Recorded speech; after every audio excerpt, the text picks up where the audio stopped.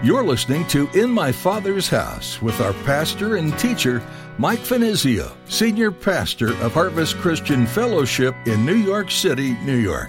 In my Father's house, there's a place for me.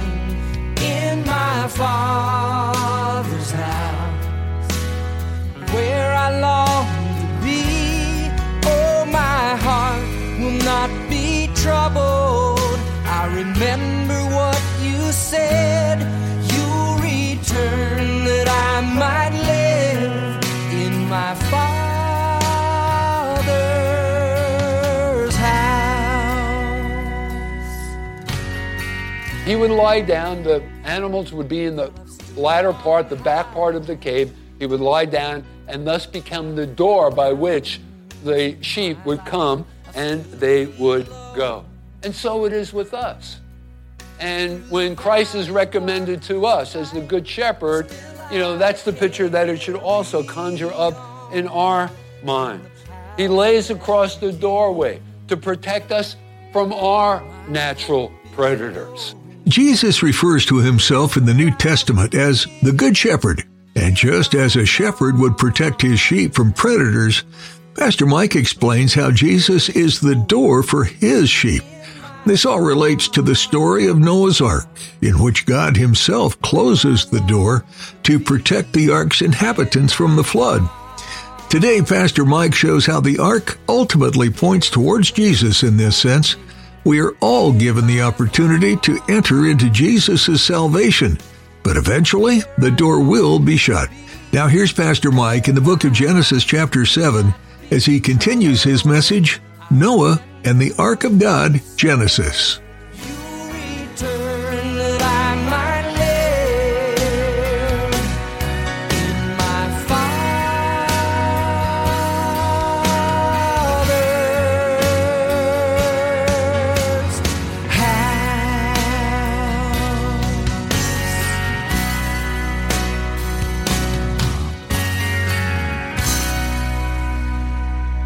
Some people read this story and they think it's some kind of a children's fable, some kind of a fabrication, because they just can't wrap their heads around the idea of all of what God had created. Two of every kind was brought into that ark and remained in that ark for 40 days and 40 nights. I mean, how many animals are we talking about?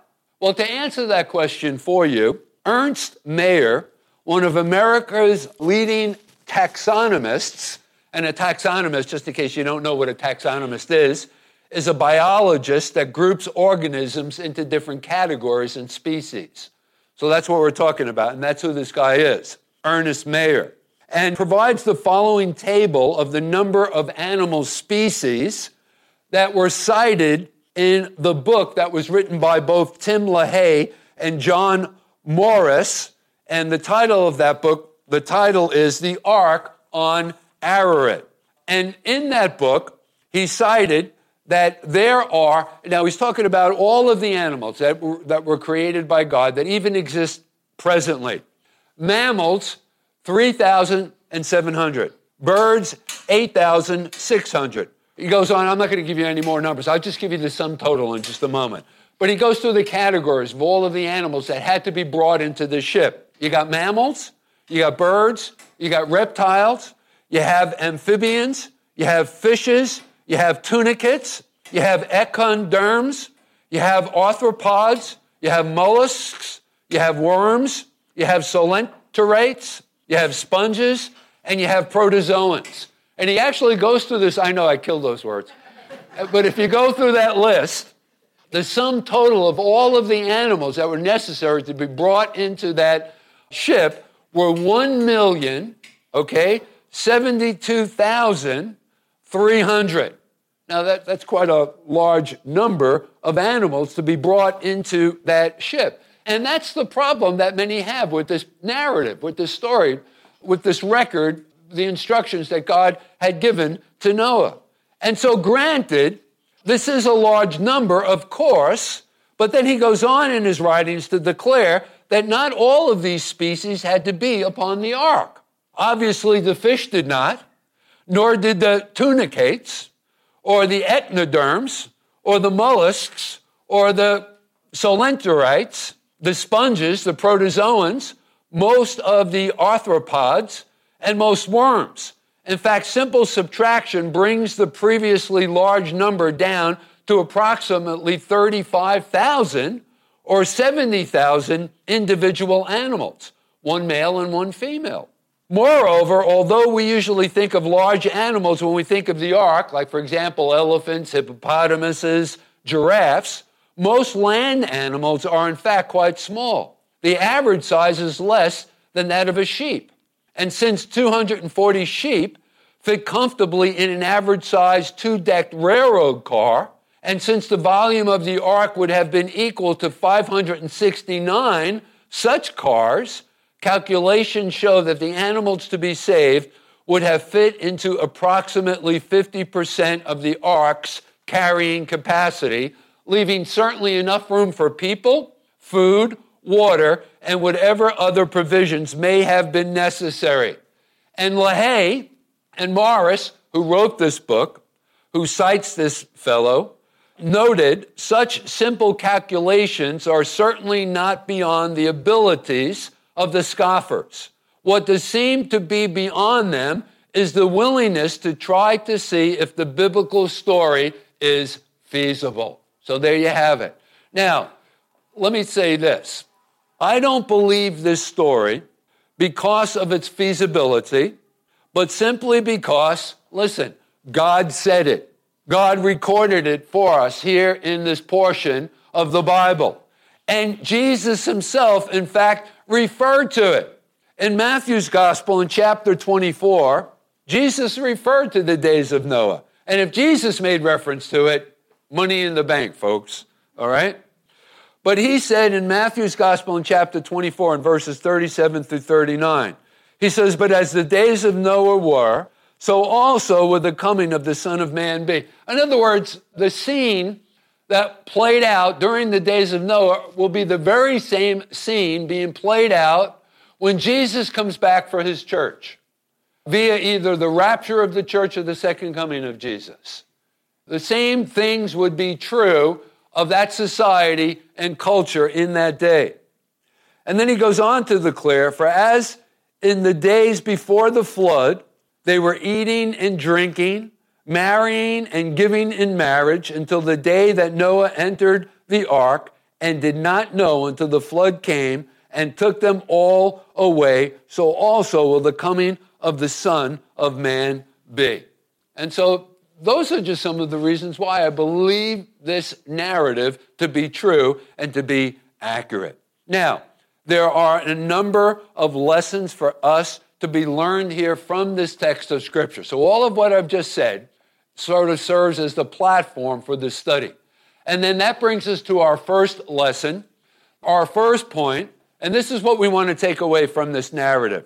The first thing is that when God shut Noah and his family up in the ark, they were totally secure. And that's our first point, totally secure. That is, I want you to think about this in relationship to our security in Christ. We are totally secure in him. So if you're taking notes, write that down.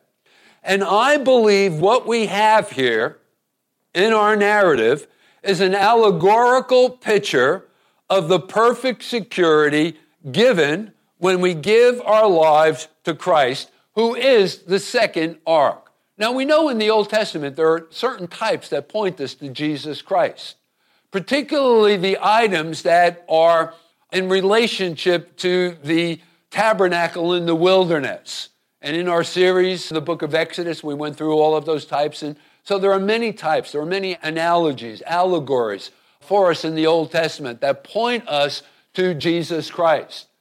So I want you to think about that. For God, at that time, it was his provision for the human race, if they would have taken advantage of it. Unfortunately, the only people who did take advantage of it was Noah and his immediate family. But I want you to think about it. That was God's provision for salvation, right? And also their provision, and a way for them to escape judgment. Now, I want you to think about it in the relationship to Jesus Christ.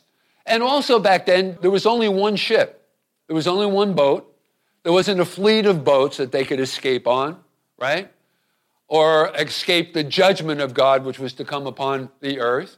And that reminds me of what Jesus said about himself, how that he is that same provision, the second ark, if you will, of God. Jesus said, I am the way, the truth, and the life, and no one comes unto the Father except through me. So there's not many ways to God the Father. Jesus is the only way, even as there was only one ark, there was only one ship, you see. So there are many types and analogies and things to be said of the relationship of the ark and the person of Jesus Christ. So anyway, so God's Savior. Now, the rain and raging floods of life come. I want you to think about that. I want you to think about our own security now in Christ Jesus. Think of it in a picturesque kind of a way of what the people were about to experience during the times of the flood. But the rain and the raging floods of life come, don't they? And just because we are members of God's family, one of God's kids, we're not exempt from life's problems and difficulties and struggles and such. But praise God, we have the confidence and hope that all things work together for good. God has a purpose and a plan. He doesn't allow anything to come into the lives of his kids without a specific purpose in mind. And that purpose always is for good. There's always a purpose and a reason. Whereas a non-believer, there's no rhyme or reason, for things going on in their lives, good or bad or whatever. It's just, a roll of the dice. It's just a crapshoot. You can't make heads or tails sometimes of the things that are going on in the life of a person who is a non-believer. But we have that hope that all things work together for good for those who love God and are called according to his purposes. So we're not exempt from life's problems and difficulties and struggles. So the rain and raging floods of life come.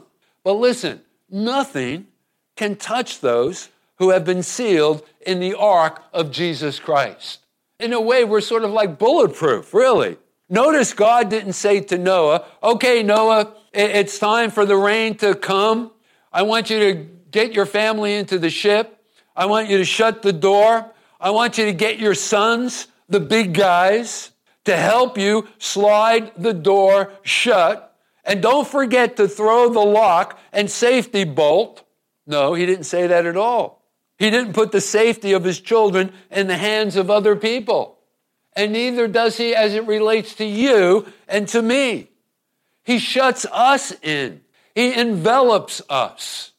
In the book of Revelation in chapter 3 and verse 7, in describing himself concerning Jesus, he says, it is he that opens and no man shuts, and shuts and no man opens.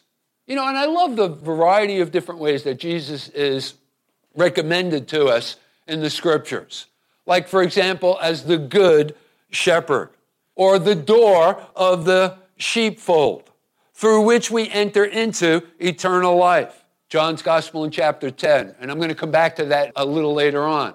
But I want you to think of the picture that should conjure up in our mind. Jesus being the good shepherd, the door through which the sheep pass. They come and they go. You got to understand this culturally. The shepherd, at least part of his business, was taking his herds of sheep from one location to another to discover pasture so that the sheep may be fed. And that would take place during the course of the daytime. But at night, to protect the sheep from their natural predators, like, for example, wolves or coyotes or mountain lions or whatever, the shepherd would lead his sheep often into a cavern or a cave that was a part of a range of mountains, and it was always like a three-sided kind of a cave. And then as he herded the sheep into the cave, he himself would lie down in the front or the entrance of that cave. It was three-sided. There was never a door. That was the way that they would get in. And he became the door. He would lie down and to protect the sheep. And he would be their protector from their natural predators, the coyotes, the wolves and such, the mountain lions. But he would lie down. The animals would be in the latter part, the back part of the cave. He would lie down and thus become the door by which the sheep would come and they would go. And so it is with us. And when Christ is recommended to us as the Good Shepherd, that's the picture that it should also conjure up in our minds. He lays across the doorway to protect us from our natural predators, right? The devil, the lust and the desires of our flesh, the world, and such things.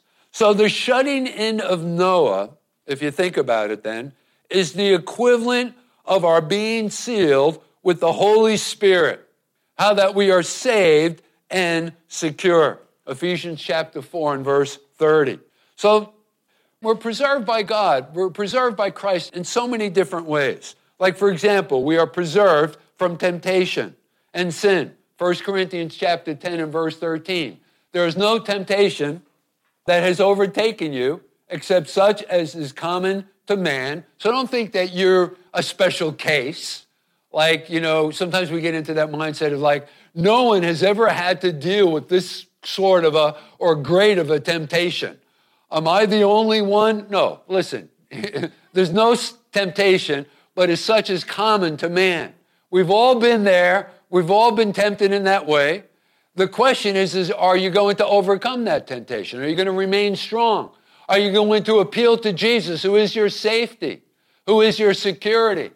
So he says, no temptation has overtaken you except such as is common to man, but God is faithful. And remember this, who will not allow you to be tempted beyond what you are able. God knows your limitations. He's not going to allow something to come into your life that will just overwhelm you where you can't be victorious. Understand that. God is in control. When you give your life to Christ on your conversion experience and you're born again of the Spirit of God, make no mistake about this, He does take control of your lives. And He's orchestrating all of the details, as I so frequently remind you. He's working behind the scenes. He's pushing the buttons, pulling the strings. He's allowing or not allowing certain things to come into your life on the basis of His plan, His perfect plan. And so He will not allow you to be tempted beyond what you are able. So don't blame anyone else when you fall into sin or you succumb to temptation. The problem lies with you. But with that temptation will also make the way of escape that you may be able to bear it. One of the forms of ways that you might be able to escape it is just lace up your Nikes and run as fast as you can, out of there, really. That's it, basically. For some of us, that's all that it takes, right? Okay, so we're preserved from temptation and sin. But that's not all. In our security and safety in Christ, we're also preserved from injury. Let me give you another cross-reference. In the 91st Psalm, in verses 11 and 12, for He shall give His angels charge over you. Do you realize that God has assigned a certain angel to watch over you? That's not a kid's story, something that mom and dad would tell you, remind you about before putting you to bed and tucking you in at night. That's the truth of the matter. And one day when we enter into heaven, I honestly believe that we're going to be introduced to those angels. And we're going to have some interesting conversations that are going to be really eye-opening as they remind us of how they, saved us from this situation. And Mike, remember the day that you were in New York at a certain time in the evening where you shouldn't have been there at a certain location? But I was with you. I was by your side. And you came that close, man, to ending it all. But I was there to preserve you. You weren't even aware of the fact that I was there, but I was there. We're going to have some interesting conversations. You can be sure of that. For He shall give His angels charge over you to keep you in all of your ways. Verse 12, in their hands they shall bear you up, lest you dash your foot against a stone. So we're also preserved from injury. But more than anything else, probably most precious to us, we are preserved from judgment. One of the most beloved verses of Scripture anywhere in the Bible, John 3:16. For God so loved the world that He gave us His only begotten Son, that whosoever would believe in Him should not perish, but have everlasting life. Listen, gang, we are totally secure in Christ, even as Noah was totally secure in the ark. Now that brings us to our second point. So do you see the parallels? Do you see where I'm going with this message? It's all about Jesus. The second lesson that we learn here, the second lesson has to do with the grace of God, God's grace. So if you're taking notes, write this down. This is our second point. Again, let's go back to our text here in Genesis. Notice here, the last thing we are told in this story, verse 16, before the waters begin to come in, before the waters begin to rise, we are told in verse 16 that the Lord shut them in. Now, that is at the last possible moment. Now, I want you to think about this in context. For the last 120 years, right, Noah was preaching about God's righteousness, what God expected of the people. He addressed the subject of man's sin. He warned them about the impending judgment. And he also warned them about the coming of the flood. And folks, there was not one single convert. Can you imagine that? This is the preacher's worst nightmare. You hold a Sunday morning service and no one shows up. And unfortunately, this has been a reoccurring dream of mine. You know, I remember having a conversation with Pastor Greg Laurie from a New Beginning radio broadcast in the Harvest Crusades. And Greg and I go way back. But I remember when he was first getting started with the New Beginning, way back, when we were just kids, man, starting our ministries. I remember he was thinking about, he had just gone on air in Seattle, Washington. So he wanted to kind of like test the waters. And so he contacted one of the churches. And at that time, I don't know if Wayne Taylor was already there or not. I don't even remember. But Wayne Taylor has an ongoing ministry right outside of Seattle, Washington. Very strong ministry there, large church. But this might have been prior to Wayne even being there. So anyway, he contacted some church. And so they did some of the legwork and preparation. They found a facility that we could use to do a radio rally for a New Beginning. And Greg was going to go up there for the first time to preach. Well, anyway, he went up there, and after all of his preparation and prayer, and, we didn't know what to expect, and there was only a handful of people. I mean, just a couple. You can count them on your one hand, how many people actually showed up for the radio rally. So anyway, it happens occasionally, but it's sort of like, it's not a dream. It's more like a nightmare, that often preachers dream. But can you imagine? And Jeremiah was another guy who exactly like this. He was raised up by God with a message to warn God's people Israel about their impending judgment, how that he was going to raise up these other nations who were going to come and destroy them and carry them off into the captivity and lay them low. Not one convert. Could you imagine? And these guys just continue for 120 years. Noah, right? You think he would have become discouraged. Not one convert. Come on. In my Father's house, there's a place for me. In my Father's house, where I long to be. Oh, my. When you look back at your life, what moments stand out to you? There are probably some pretty great ones, getting married, having kids, graduations, and celebrations. But I imagine there are also a few you'd rather not remember, the ones that come back to run through your head at night as you try to fall asleep. When we take a look at the stories of some of the Genesis characters, we see it all, the good, the bad, and the ugly. These people you meet made their fair share of mistakes. But that didn't disqualify them from being used by God. God built a nation from human beings who were far from perfect. And guess what? He wants to use you too. God has a plan for your life, and you can faithfully follow Him in the way He has made for you. You can be forgiven of your sins and start fresh, remembering the faithfulness of God since the beginning of time. We're so glad we got to spend time with you today in the Word with Pastor Mike Finizio and In My Father's House. This program is a ministry out of Harvest Christian Fellowship in Midtown Manhattan. Check us out online at harvestnyc.org. There you'll find service times and our easy-to-find location. We have easy access from Port Authority on 42nd and Penn Station on 34th.